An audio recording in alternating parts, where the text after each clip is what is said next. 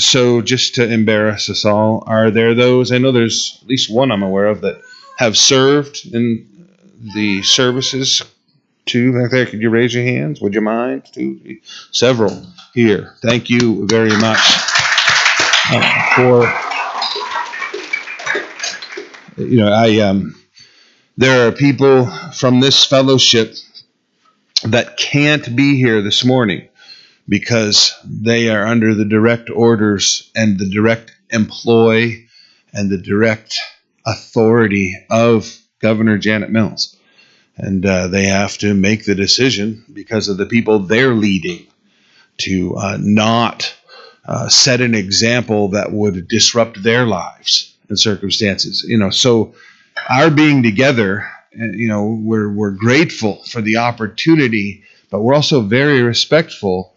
Romans 13, the authorities have been put over us. We are walking that balance between the two of obeying what Jesus Christ said. If you're not aware of it, we're now on Twitter and Instagram and Facebook, and we have the website and all of that. And boy, the comments that come back, people are fired up about things. And I've just tried to graciously respond. They're talking about how selfish this is of us to come together at church, and trying to make the point to people, very carefully, that this is actually the act of selflessness.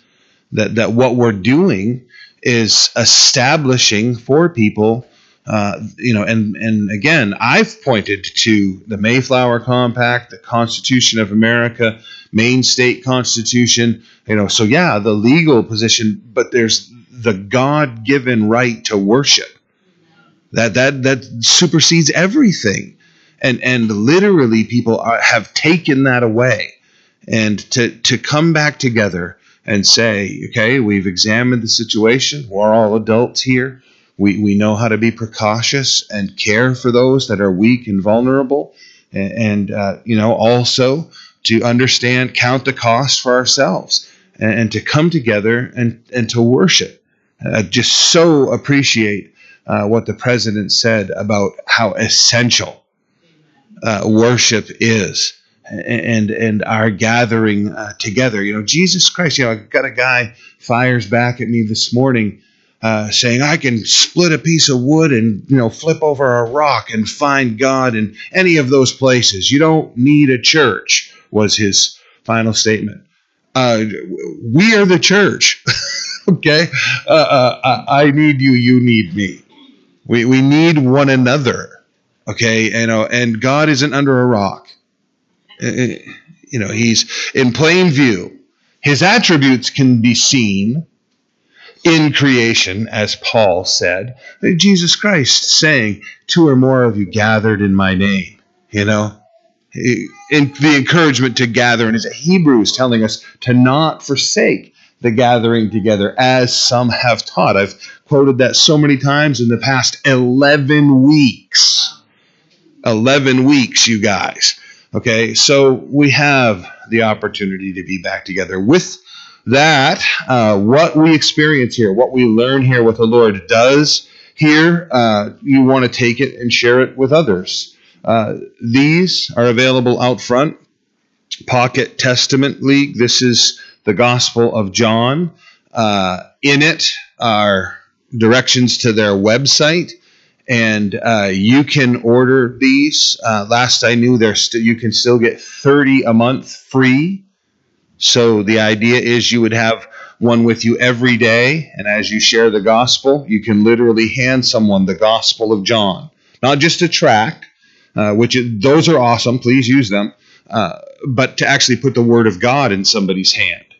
And to allow them to examine the Word of God for themselves. So we have a number of these out front. We'll continue to supply. My encouragement is as you take one, go online yourself and start getting them sent to you directly, regularly. It's a wonderful ministry and a wonderful opportunity to take our message to the world and to share it with them that they would know Christ. So the Pocket Testament League out front. Leviticus chapter 24 is where we are this morning.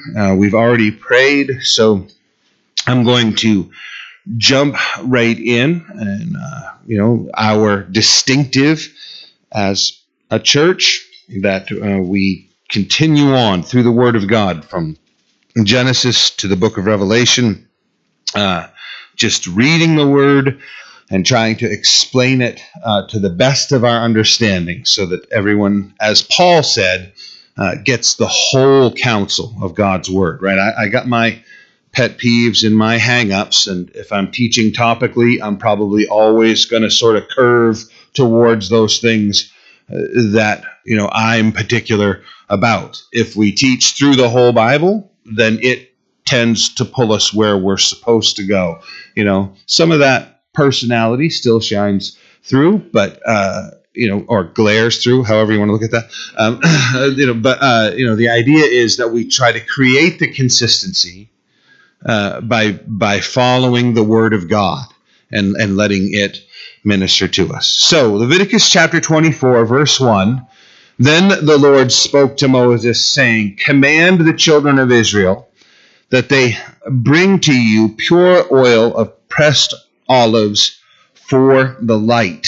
Now, this is the lamp that he's referring to inside the tabernacle there, that they would illuminate the holy place where the showbread is kept. And we'll talk about some of these things as we move on. But that's the light, the lamp inside the temple that he's referring to. "To make the lamps burn continually outside the veil of the testimony in the tabernacle of meeting.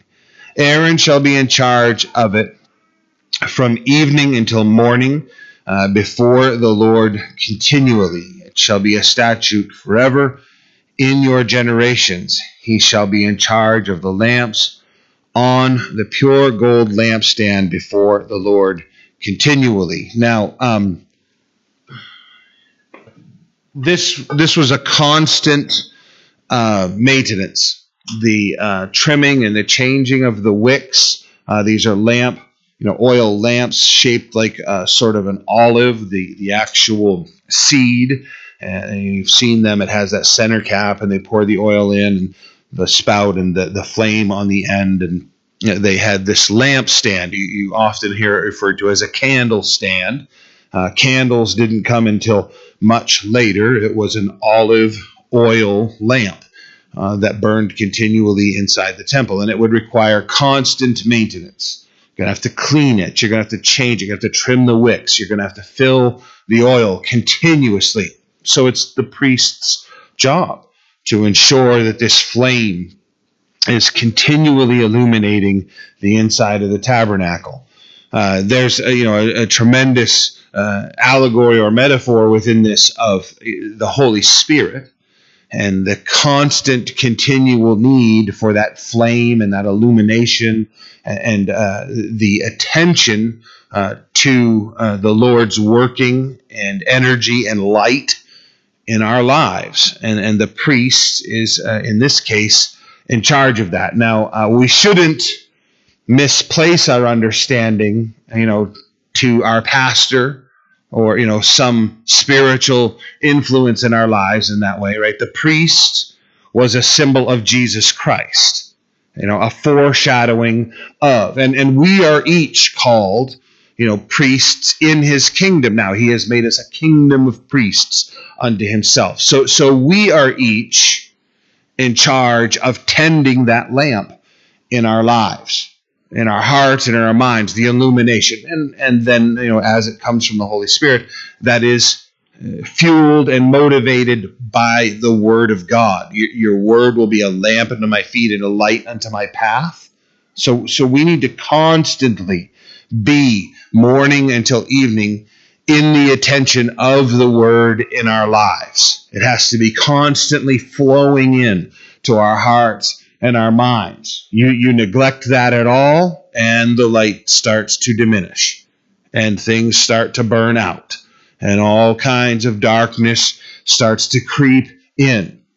The attention to the illumination of God in our lives. That's our responsibility. This place, this coming together, right? It fuels. We're called to have pastors. We're called to have gatherings. We're told to have the congregational meetings in the New Testament. We see the New Testament believers gathering together at the temple every day to be taught by the apostles. We have all kinds of congregational worship examples and leadership, and Paul talking about the authority of the pastors and the elders within the church. And so we have that structure. But you are the temple of the Holy Spirit. So you've got to keep that lamp lit in your lives all the time. That's your responsibility. If it's gone out, that's not my responsibility. My responsibility is that I would come here and show you how I'm trimming the wicks in my life and filling the lamp in my life, and inspire you to do the same in your own. That together, as we go out, we would be this radiant temple in the world around us, attracting people to Christ, right? People say that, my hometown, that's a dark place. Take the light there. My job, that's a dark place. Take the light of Christ there. Oh, my school, those professors, that is some dark place. Take the light of Christ there. You don't have to have, how many of us have found our way around now with that silly little light on the back of our cell phone, right? You're trying to get in the car and you've dropped the keys and oh my word, and you're fumbling that light. Remember when we didn't have that light? How many times did you scratch the whole door up trying to figure out where that keyhole was, trying to get in the house in the dark? A little bit of light will provide tremendous direction for people, tremendous guidance. You don't have to be the light that has illuminated the whole world and blinded everyone around you. Simply let what Christ is doing in your life shine. You've got to put that forward to people. Now, this constant refilling, this constant attention, the trimming, and the attention and the provision that was going on. We have a beautiful picture that's given to us. You may want to turn to Zechariah chapter 4. It begins in verse 2. As Zechariah has this vision, he said to me, "What do you see?" So I said, "I'm looking, and there is a lampstand of solid gold with a bowl on top of it. And on the stand, 7 lamps with 7 pipes to the 7 lamps. 2 olive trees are by it, one at the right of the bowl and the other at the left." So I answered and spoke to the angel who talked with me, saying, "What are these, my Lord?" And the angel who talked with me answered and said to me, "Do you not know what these are?" And I said, "No, my Lord." So he answered and said to me, "This is the word of the Lord to Zerubbabel, not by might nor by power, but by my Spirit, says the Lord of hosts." The lamp in the vision is plugged right into, through this piping, to the olive trees. Continuous flow of the Holy Spirit. Non-stop, uninterrupted fuel in our lives. It has been said that, when we experience burnout, it's because we were doing it in our own strength rather than in the Spirit. And I can tell you as a pastor, I know that to be very true. That when we are fading, when we are crumbling, when we are falling apart, it has everything to do with our reliance upon the Holy Spirit. You can be continuously plugged into the source that will provide the fuel, that will give the illumination. If there is that constant smoldering and the extinguishing and the reigniting going on in your life, I say to you, plug in to what you should be plugged into, the Holy Spirit. Hey, think about Jesus talking about the living water, and how if anyone thirsts, that he would give them the living water, which would be a torrent of living water pouring out of them into other people's lives. When we found that source, it accomplishes a great work in our lives and through our lives. 24:5, "And you shall take fine flour and bake 12 cakes with it. 2/10 of an ephah shall be in each cake. You shall set them in 2 rows, 6 in a row, on the pure gold table before the Lord. And you shall put pure frankincense on each row, that it may be on the bread for a memorial, an offering made by fire to the Lord every Sabbath. He shall set it in order before the Lord continually, being taken from the children of Israel by an everlasting covenant. And it shall be for Aaron and his sons, and they shall eat it in a holy place, for it is most holy to him, from the offerings of the Lord made by fire, by a perpetual statute. Now, there's an image within this. Each of the tribes is to be represented, the 12 loaves. There's an image in it of offering, of tithes and offerings, that they're bringing to the Lord from their substance. Now, we shouldn't make the mistake of looking at this like some kind of sacrifice on their part, like they've got to go through the process and make the bread and provide it for the Lord to bring it in, to the tabernacle, and that's how the priests are taken for. It is much rather the opposite. It's the idea that God has provided for them. Everything has been given to them.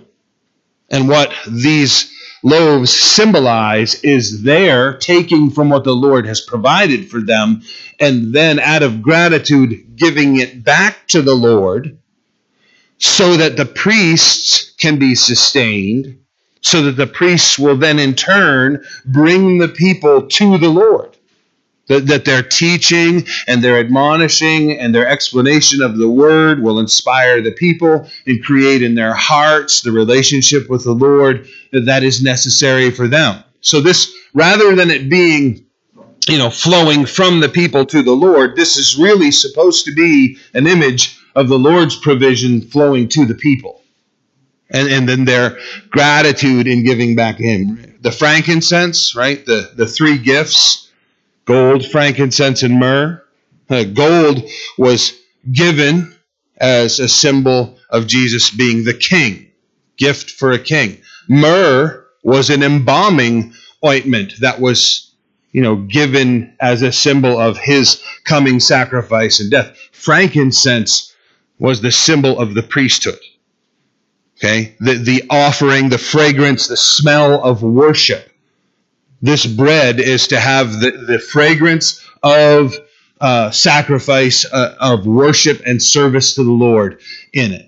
That the priesthood is bound up in this bread and what it is that they're doing with the people. John chapter 6, verse 35, Jesus said to them, I am the bread of the life. He who comes to me shall never hunger. He who believes in me shall never thirst. God's provision in our lives. Philippians chapter 4, verse 19. And my God shall supply all your need according to His riches and glory by Christ Jesus. We should not mistake this as being some statement about materialism at all. Not this Old Testament statement, not what Jesus is saying in the New Testament. It is rather explaining to us that Jesus is all that we need. That bread, that even what we're able to offer back to the Lord is Jesus Christ working in our lives.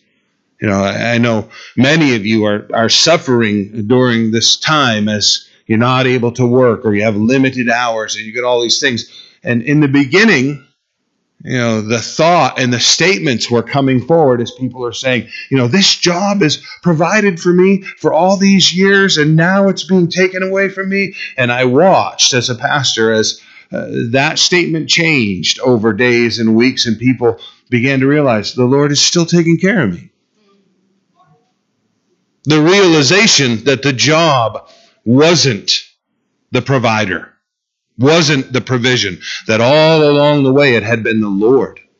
The Lord had been the one who was putting the paycheck there. The things, I really like the things that many of you have communicated back to me that you've learned through this process, right? As much as this has been terrible, and as much as we haven't liked it, when we're children of God, discipline causes us to learn. Even if we don't like it, we learn because we're children of God, right? Proverbs telling us that you can correct the wise man, he'll be wiser still. You can, basically try to pound it into the foolish man, and you're not going to get anywhere with that, right? The Lord and his children are learning through this process. He's our provision. 24:10. And now the son of an Israelite woman, whose father was an Egyptian, went out among the children of Israel. And this Israelite woman's son and a man of Israel fought each other in the camp. And the Israelite woman's son blasphemed the name of the Lord and cursed. And so they brought him to Moses. His mother's name was Shelomith, the daughter of Deidre, the tribe of Dan.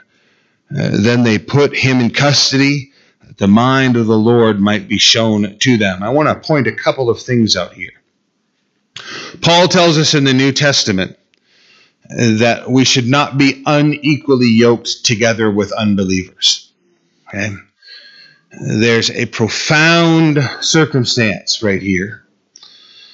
Think about this in light of this dear woman, child of God, child of Israel, who is about to lose her son, and they are going to stone him to death. The loss that comes to her over the fact that she's bound in a relationship with an unbeliever. I cannot tell you how many times I have sat with people who are insistent this relationship is what the Lord wants in my life. And I'm saying to them, it doesn't look like it from here.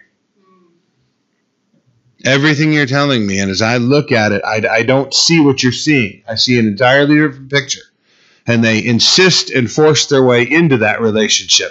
And then they come back. And they're very insistent. This relationship is not what the Lord wants in my life.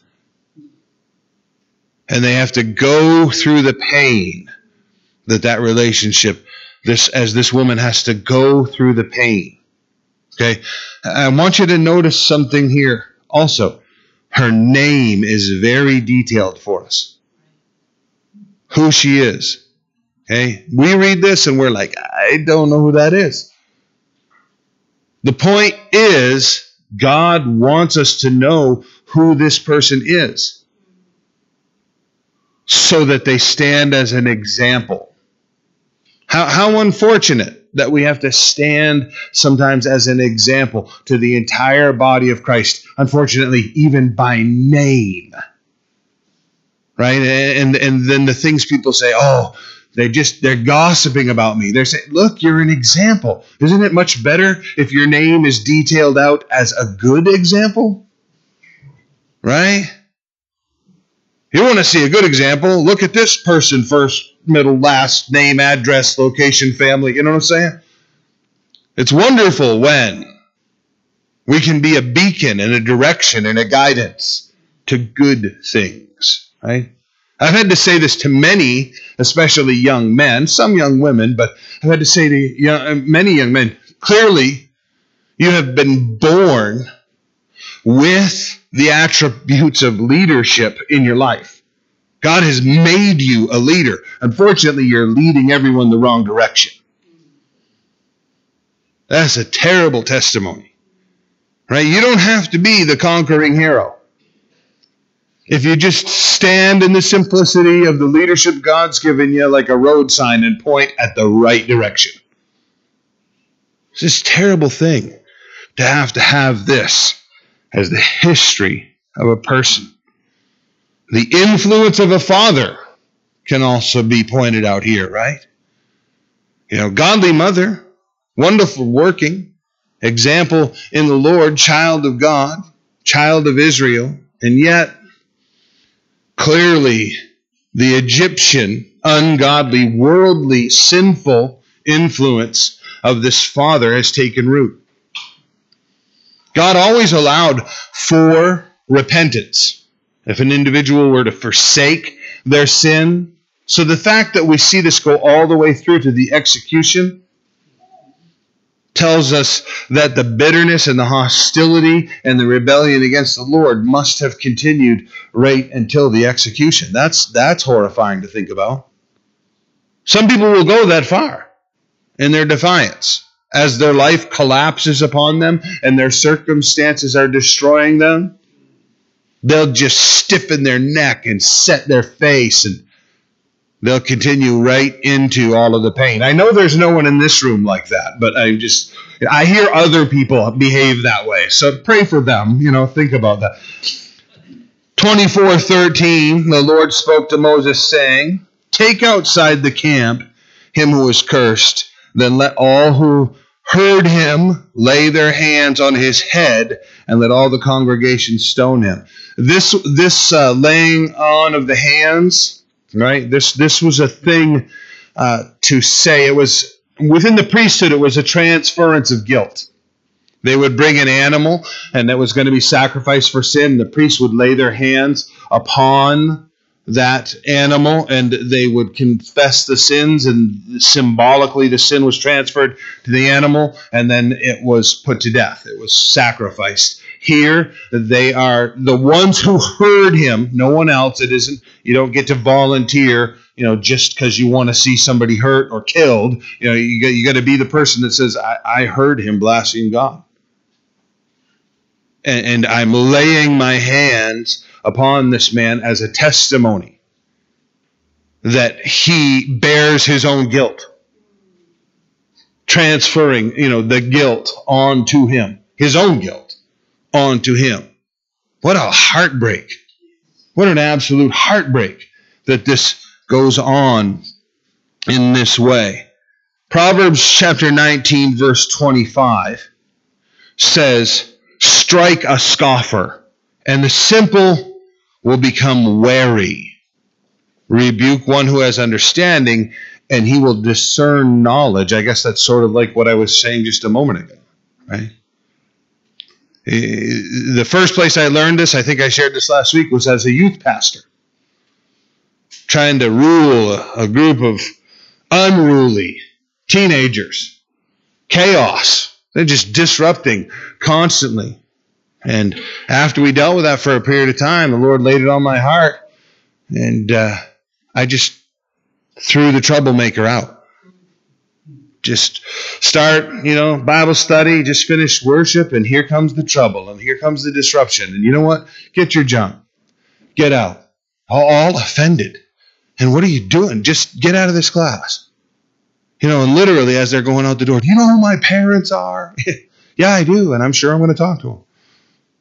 Boy, nobody else in the whole class disrupted anymore, The realization of there's going to be stern discipline in this. The necessity for correction.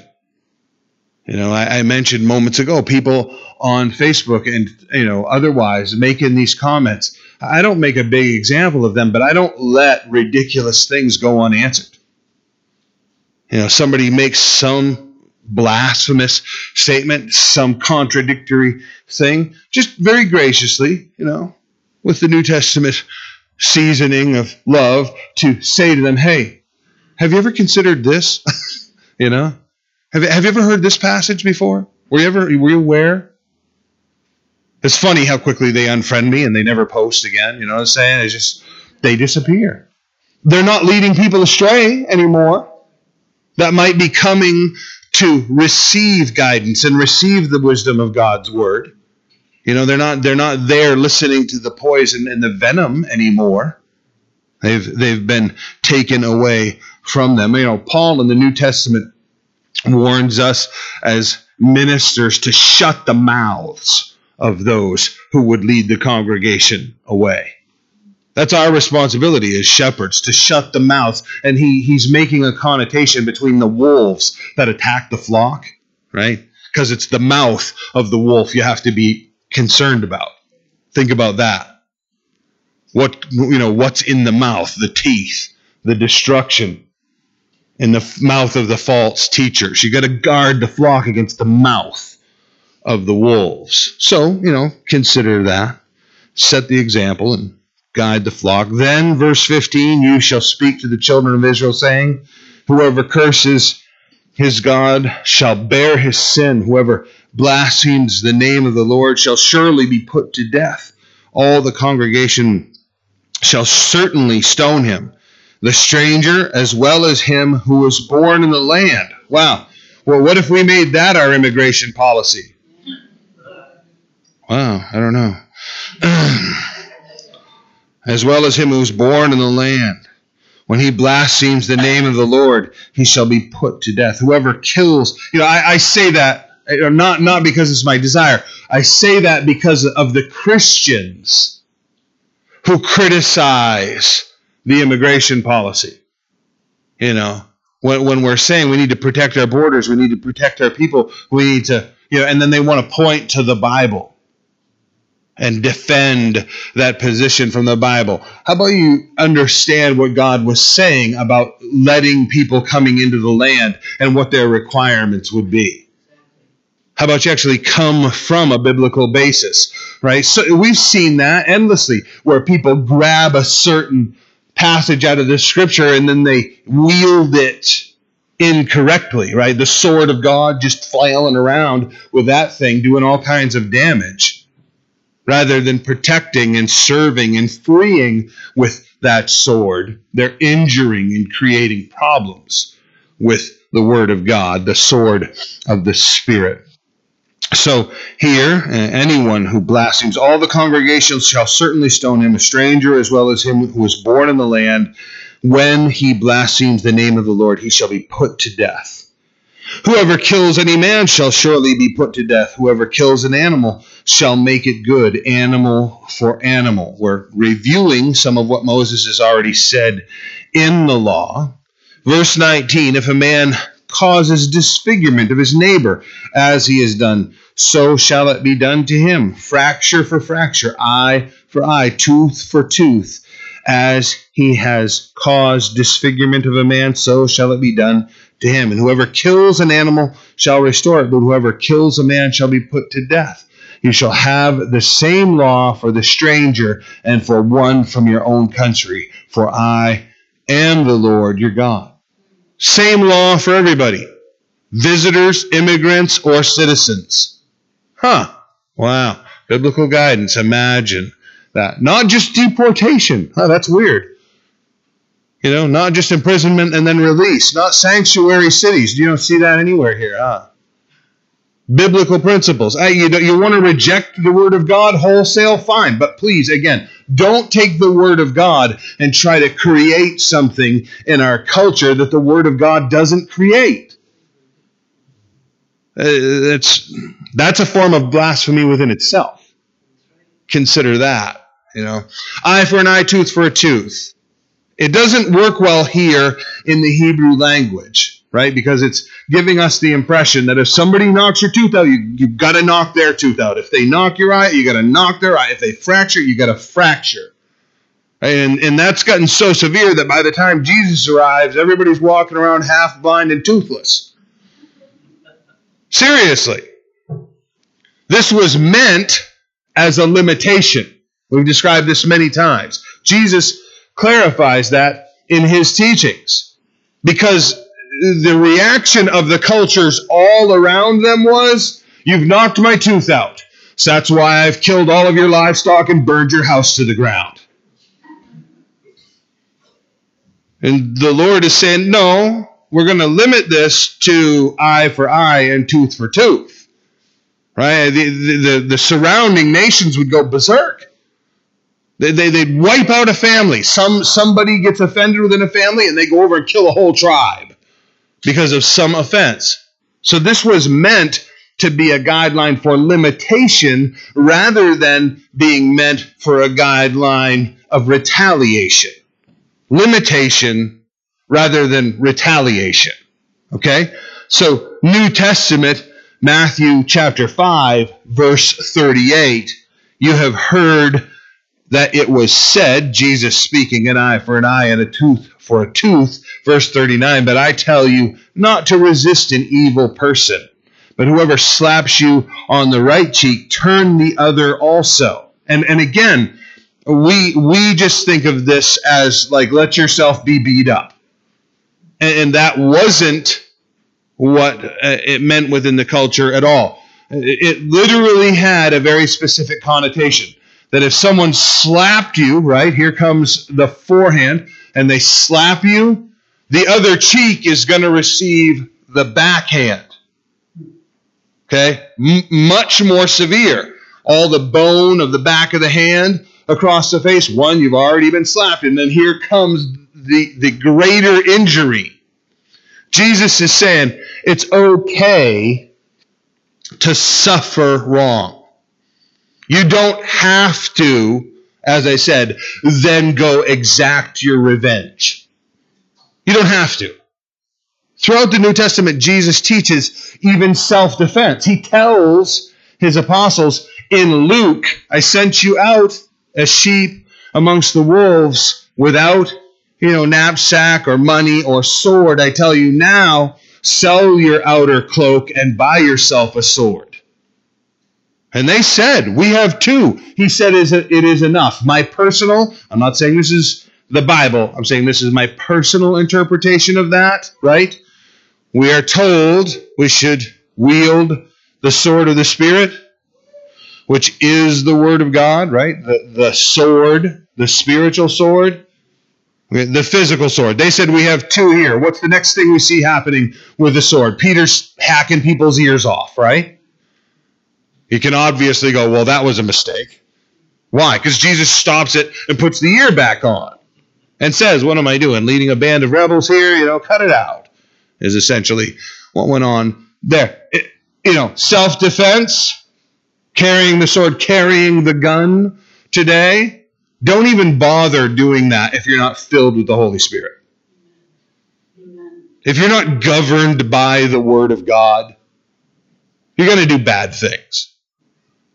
If your life isn't submitted to Christ, if you don't know where you should just take it on the chin, including a bullet maybe, you have to have your life governed by the Holy Spirit to handle such a gravity as that properly. Think about this. Who here in this room, just sweep all that aside for a second, who here in this room wants to send somebody to hell right now?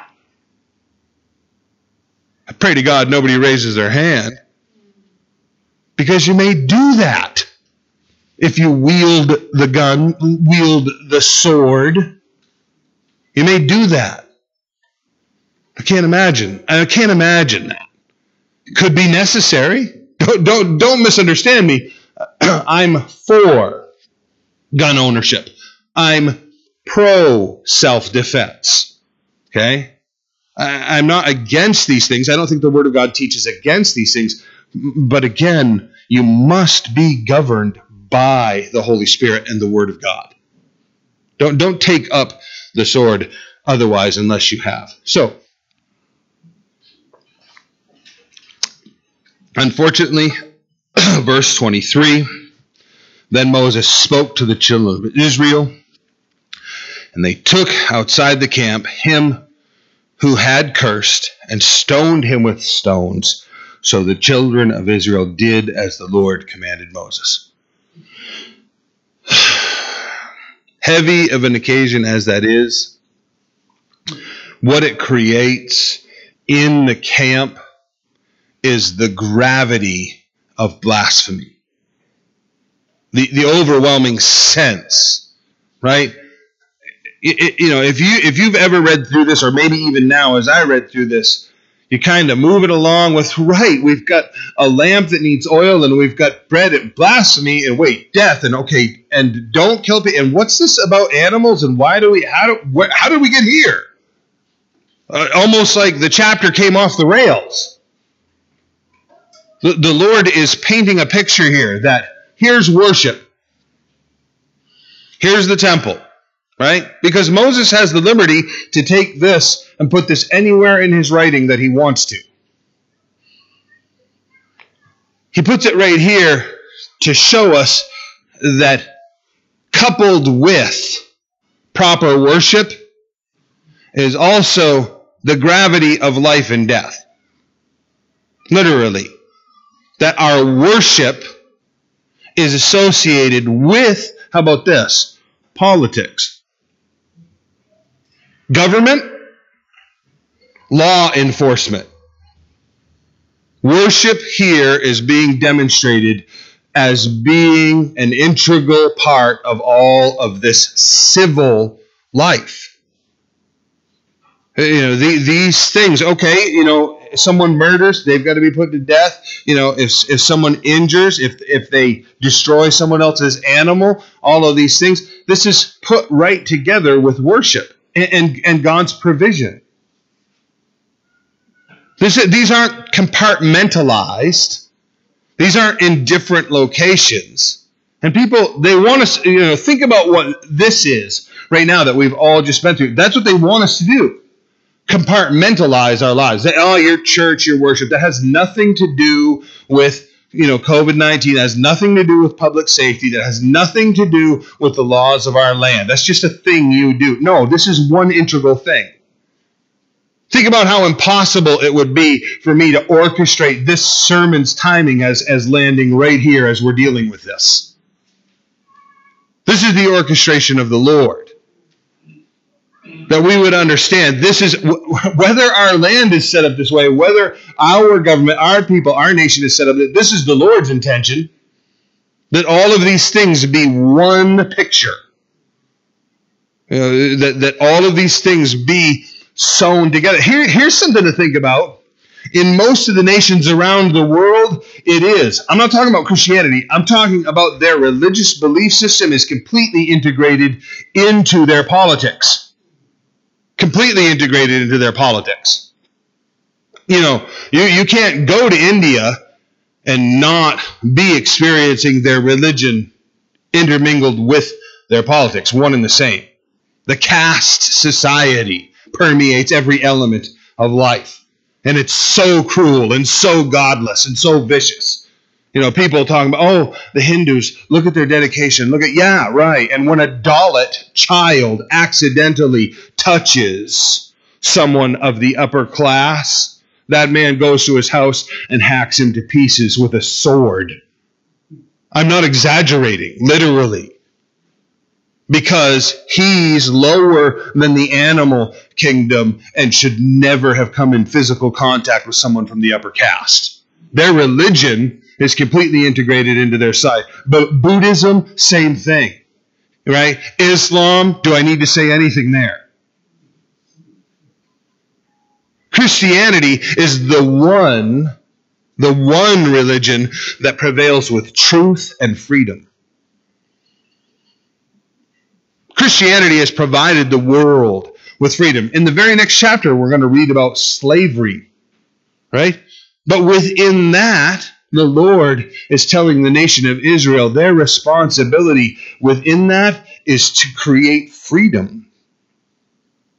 Christianity is what freed the world from slavery. You know what the prominent driving force of slavery, of the Africans, was all over the world that brought African slavery to America? Islam. You know who was invading the tribes in Africa and killing and slaughtering and imprisoning those people and selling them to the slave traders? Islamic tribes. Islam has always enslaved and murdered and butchered the world. Just saying that today, like people are like, I'm saying here, and people are like, why? Out of fear. Controlled by fear. Our faith needs to be integrated into this culture more and more. Hey, you know what? It is time for a revolution. Arm yourself with a pen in the voting booth. Amen. Get rid of these guys.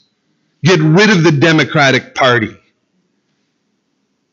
Get rid of them. What a wicked organization. Murdering children, enslaving people. Enslaving people. How did slave owners enslave people? With their money. That's what these politicians are doing. You want college? I'll give you college. Vote for me. You want a paycheck? Vote for me. You want, Planned Parenthood? Last I heard, my figures could be wrong, 86% of their abortion clinics are in minority communities. They're wiping out the minority communities with abortion. The wickedness of our culture. God save us. Because it's not going to be us that saves us. It is so far gone. We've plummeted off the cliff, right? It isn't a matter of we're headed down, right? People say that, it's headed downhill. We are off the hill, right? We're airborne. We're free falling presently. The only thing that's going to save this nation is Jesus Christ. That's it. So you submit to Jesus, right? As Israel is being plunged into their captivity, when you read the Old Testament, there was always the remnant within the nation. Be the remnant.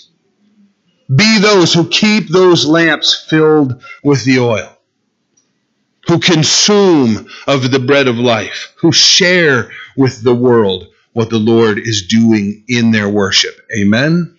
Amen. Let's stand and we'll pray.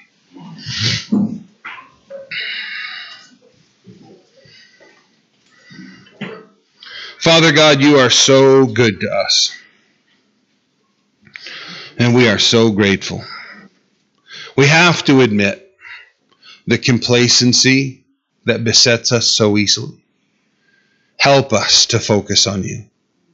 Help us to worship you. Accomplish what you want to with our lives. Lord, we bow our hearts. We bow our lives to you. And we ask that your kingdom would come and your will would be done in us, in our midst, just as it is in heaven. We pray these things in Jesus' name. Amen.